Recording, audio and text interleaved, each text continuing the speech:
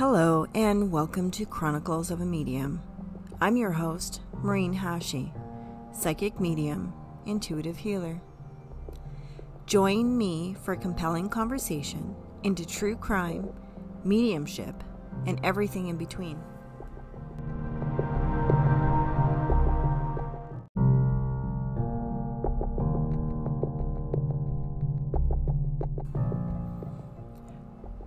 December 2015. 6 years ago, my life was changed when I received an interesting email with an offer I almost ignored. In fact, I did put it in the spam folder because I get a few offers a year for TV and radio and other various things, but they're not all legitimate, so you can see why I was a little suspicious. After careful research into this company, and much to my delight, they were indeed an actual company. So I hit reply. One conversation led to another, and a few video conference calls. A month into this process, I did my final audition with the director herself. At first I was nervous. With her credentials, I was a bit intimidated, but soon settled into the conversation as I allowed Spirit to guide me. At first we made small talk. I suspect she knew I was nervous, and she was lovely about it. So I knew we were going to get along just fine. One of her questions, though, was, did I ever have anyone famous come through? And the truth was, up till a few nights before this, I had not. It was like Spirit had been preparing me for our meeting.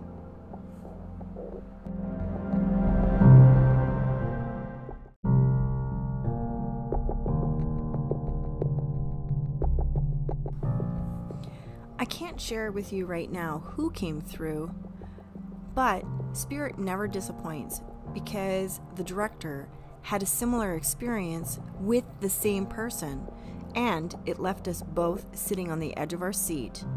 This was the confirmation I needed, and with excitement, we both shared our experiences.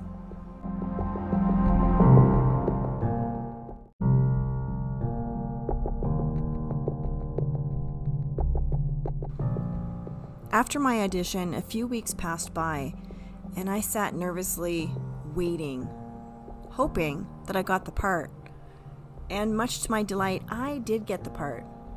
And it wasn't before long that, along with others, I was on my way to Los Angeles for a great big adventure, one that would change my mediumship forever. And that's how I was cast in a true crime documentary. And I'm sorry I can't tell you more about it, but for right now, this'll have to do. But if you are a major network listening to my podcast, you need to buy this program because you won't be disappointed. This is my shameless plug. You are welcome.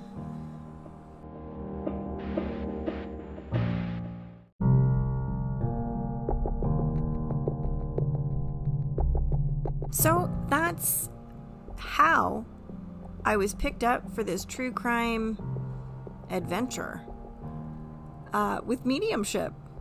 And that's how I really became a true crime consultant. Since then, I've really had the pleasure of working on a few major shows, doing some consulting work for them.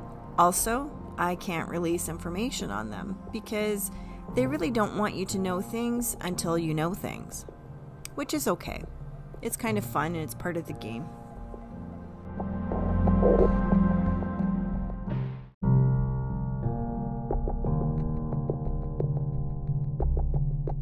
So let's get back to last week's episode because I know a lot of you struggled with the energy that had come through, and I hope that you're all doing okay.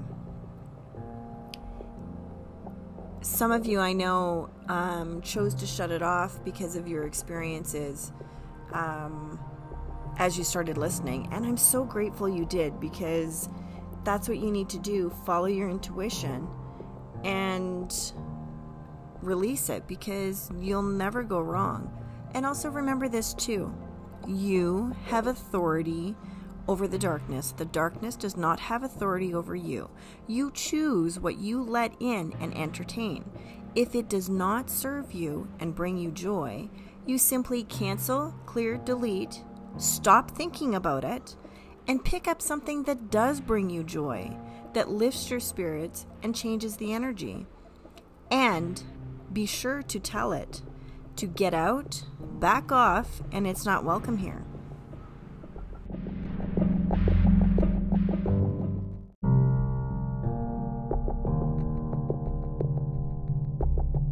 This show is so unique. When I first was told I got the part, I was so excited. I never thought that I'd be doing true crime to this extent. But looking through my life and everything that I'd been experiencing up to now, it made sense. Working with palliative care and dying patients, my brother's murder trial, and then doing trauma scene cleanup, along with my clients of everyone dying of murder or suicide, it made sense to me that this was my path. True crime made sense. It seems like I was being trained for this all along, and this is why I experienced such hardships in my life, because it better prepared me to have the wisdom to deal with such darkness while keeping everything in the light. Using my gifts to bring healing to the victims of violent crimes, that's really powerful for me. That's the full circle.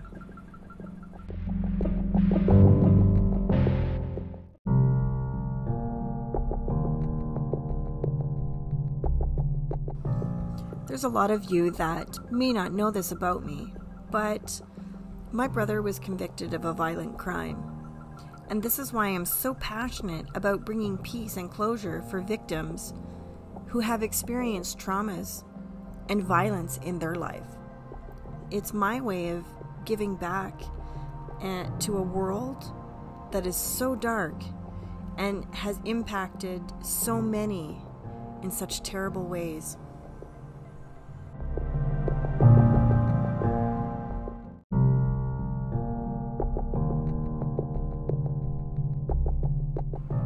I found myself relating to these victims in such a different way because I really had lived through a very traumatic life myself. I've had a near-death experience after being struck by a drunk driver head-on and nearly losing my life, to being a teen mom, facing my brother's murder trial, and the list goes on and on and on. But I believe that I experienced all those things to really give me wisdom to assist other people, not just on the other side, but in this lifetime too.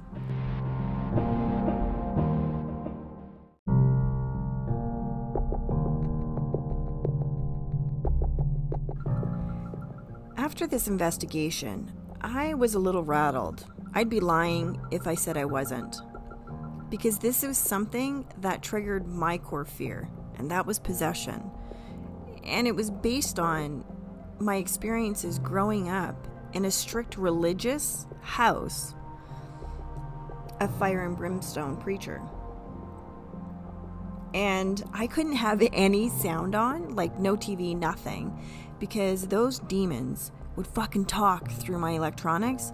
And this isn't just something I heard. Anyone who was at my house could hear it too. So, had the director not shared something with me, I probably would not have gone back, because I certainly didn't sign up to hunt demons. At least I thought in the moment. But you know, I'm so glad that I worked through that as a medium, that I found my strength and courage. And this is what she said to me that was really profound and really impacted me as a medium. She said, never doubt yourself again. You're stronger and you have the authority within you to overcome the darkness. Because when you were filming, this is what happened. When you walked out of the garage and you came back in, I couldn't see anyone's face. It was all dark with these dark little dots. And then you walked up and this bright light came with you, and I was able to see everyone's face again. So never doubt that you're walking in the light and that you're stronger than you know, because you are. This was really powerful for me. And I'm still a human, and just because I see dead people or I tune into different worlds doesn't mean that I don't need encouragement too. I offer a lot of healing and encouragement for people, and I don't seek it out, but it's so nice to get back as well. So, like I said, this was a really meaningful, powerful experience for me. And so, based on my fear of how I grew up with demonic forces and being rebuked all the time, you can imagine I was like really facing myself in that moment. I was looking deep into the soul of who Maureen Hashi was.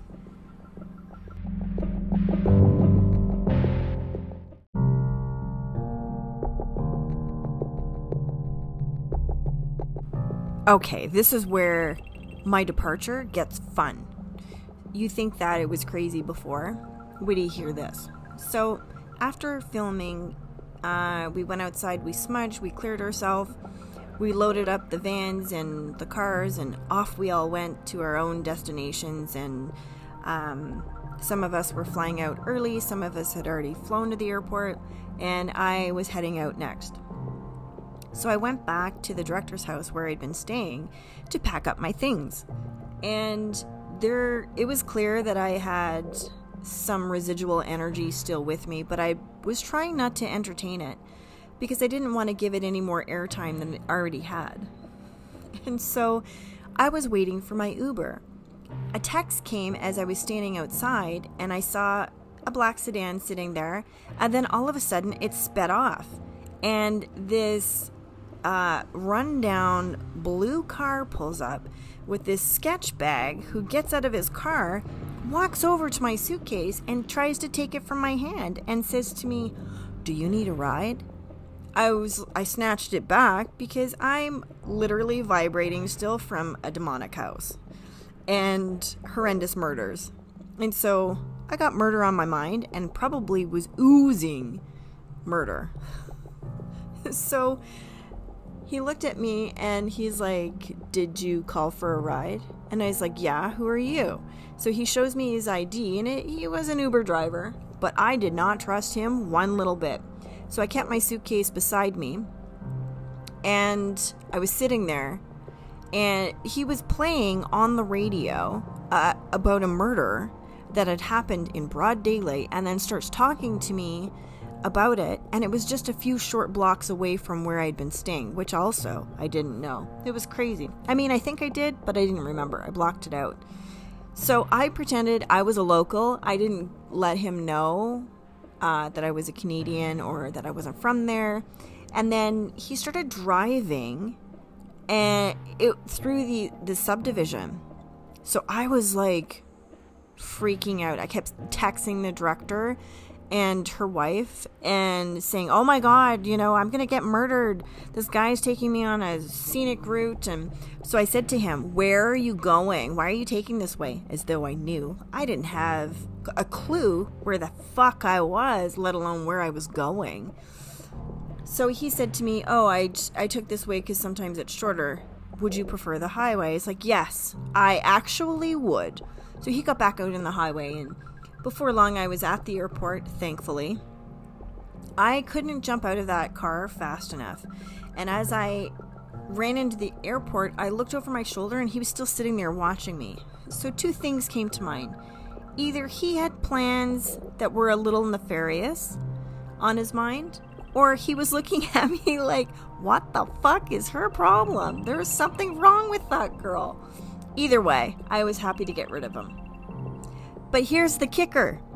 So the director is at her house, and she sees me come out of the bedroom into the bathroom and then back in. And she's like, "Oh crap, Maureen missed her flight." So she's trying to call her assistant to make other arrangements for me.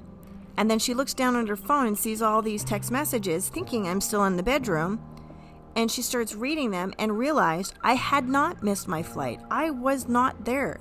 So the apparition that she saw of me was either spirit playing tricks on her or the residual energy that I left behind, because I was all over the place. I was discombobulated myself. So then I'm on the plane, and I think I waited at the airport for a little bit. I mean, I was a mess. I probably looked like I was on a bender all weekend and did some serious drugs because I was strung out. My nerves were shot. I was jumping. So I was like, okay, I need to eat something. So I tried eating something and having a coffee so I could just, ground myself a little bit. So I get on the plane, and for some reason I had a middle seat, which was traumatic for me because I really don't like sitting in the middle. But at that point, I didn't care. I just wanted to sit down, relax, and zone out. I put my seatbelt on, and I was resting my head on the seat in front of me. And it wasn't before long that sleep took over. I don't even think we were off the tarmac. We were probably about 30 minutes into the flight when this woman's voice got really close to my ear. And she said, "Remember me?" And then the male demon started laughing. And I was like, son of a bitch. I jumped so hard, I forgot my seatbelt was on. They probably thought I was tripping out from whatever I was on. And I looked over, and the woman sitting closest to the window, she was like literally leaning as close as she could to the window. And the guy was half out of the aisle. It wasn't before long that he turned to me and said, "Would you like to sit on the end?" Probably for both their sakes. And that was really good that he did that. I was very thankful. So then we finally land in Edmonton. I couldn't wait to get home. And it was close to midnight by this point.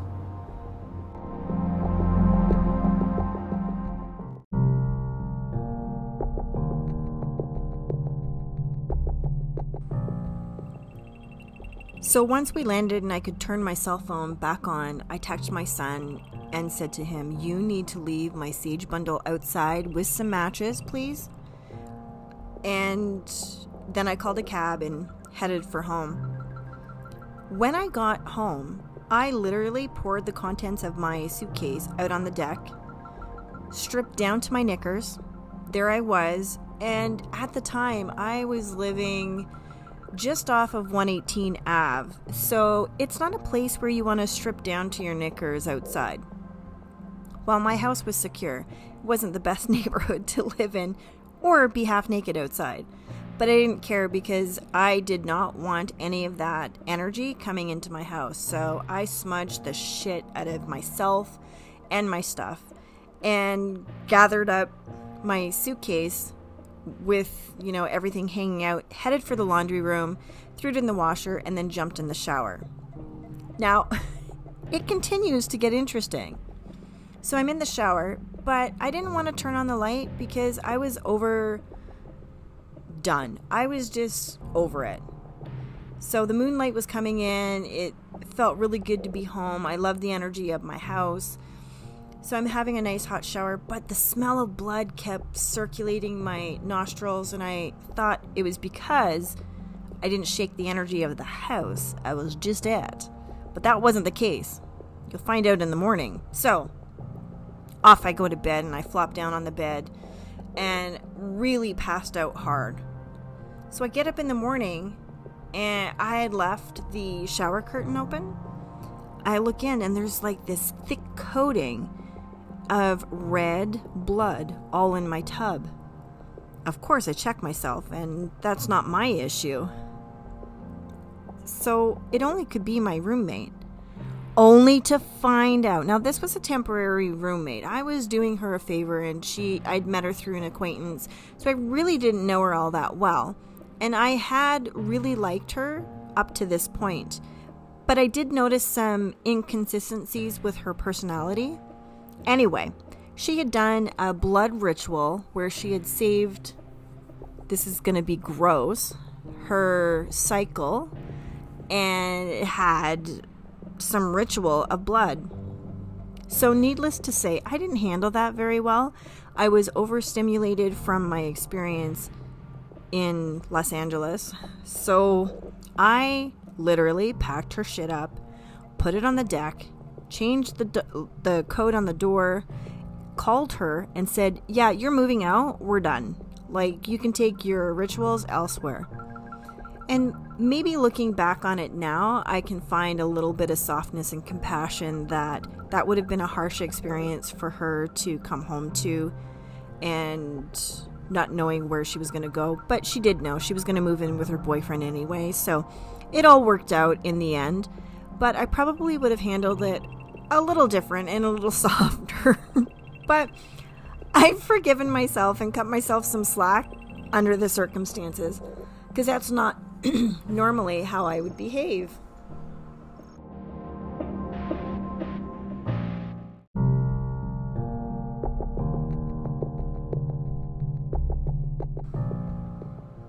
After that, I found myself stuck in the vortex of the crimes, the trauma and drama of the victims, the murdering, the satanic rituals, everything that had gone on. I literally was stuck. I had to call a healer myself to come over, not once, but a few times, to help me, because I just couldn't pull myself out of it. The other interesting thing is that they tried to follow her home as well. She noticed them on a run, trying to talk to her. So that brought me a little bit of comfort, because it made me go, what is happening to me? Have I lost my mind? But no, she was experiencing it too. And while I wasn't happy that they followed her home, I was happy that someone also was going through something similar. I learned a lot about myself as a medium the past 6 years, like so much, and really further developed my skills, that I'm so thankful to have these experiences and have this confidence with my skills, because even if you're new or at any stage, there's a point in your life where you go, really?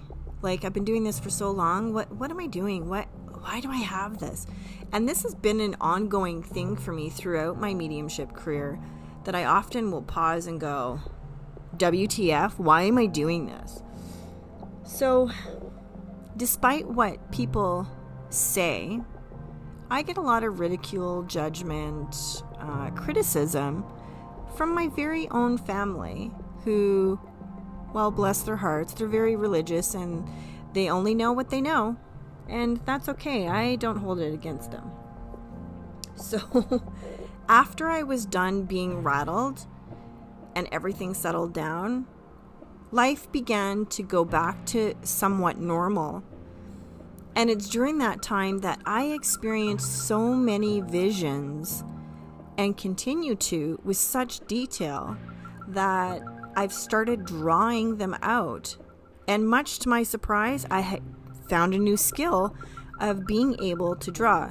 Mind you, it's not like super professional. I'm not, a skilled or honed artist, but it's not bad. I mean, you can make out different personalities in the faces and the things that I'm drawing, which I think is really cool. So here's a good example of following your intuition, listening to spirit guide you to try new things. Because I always wanted to draw. In fact, I used to say to people, I wish I could draw this out for you. I wish I could show you what I see.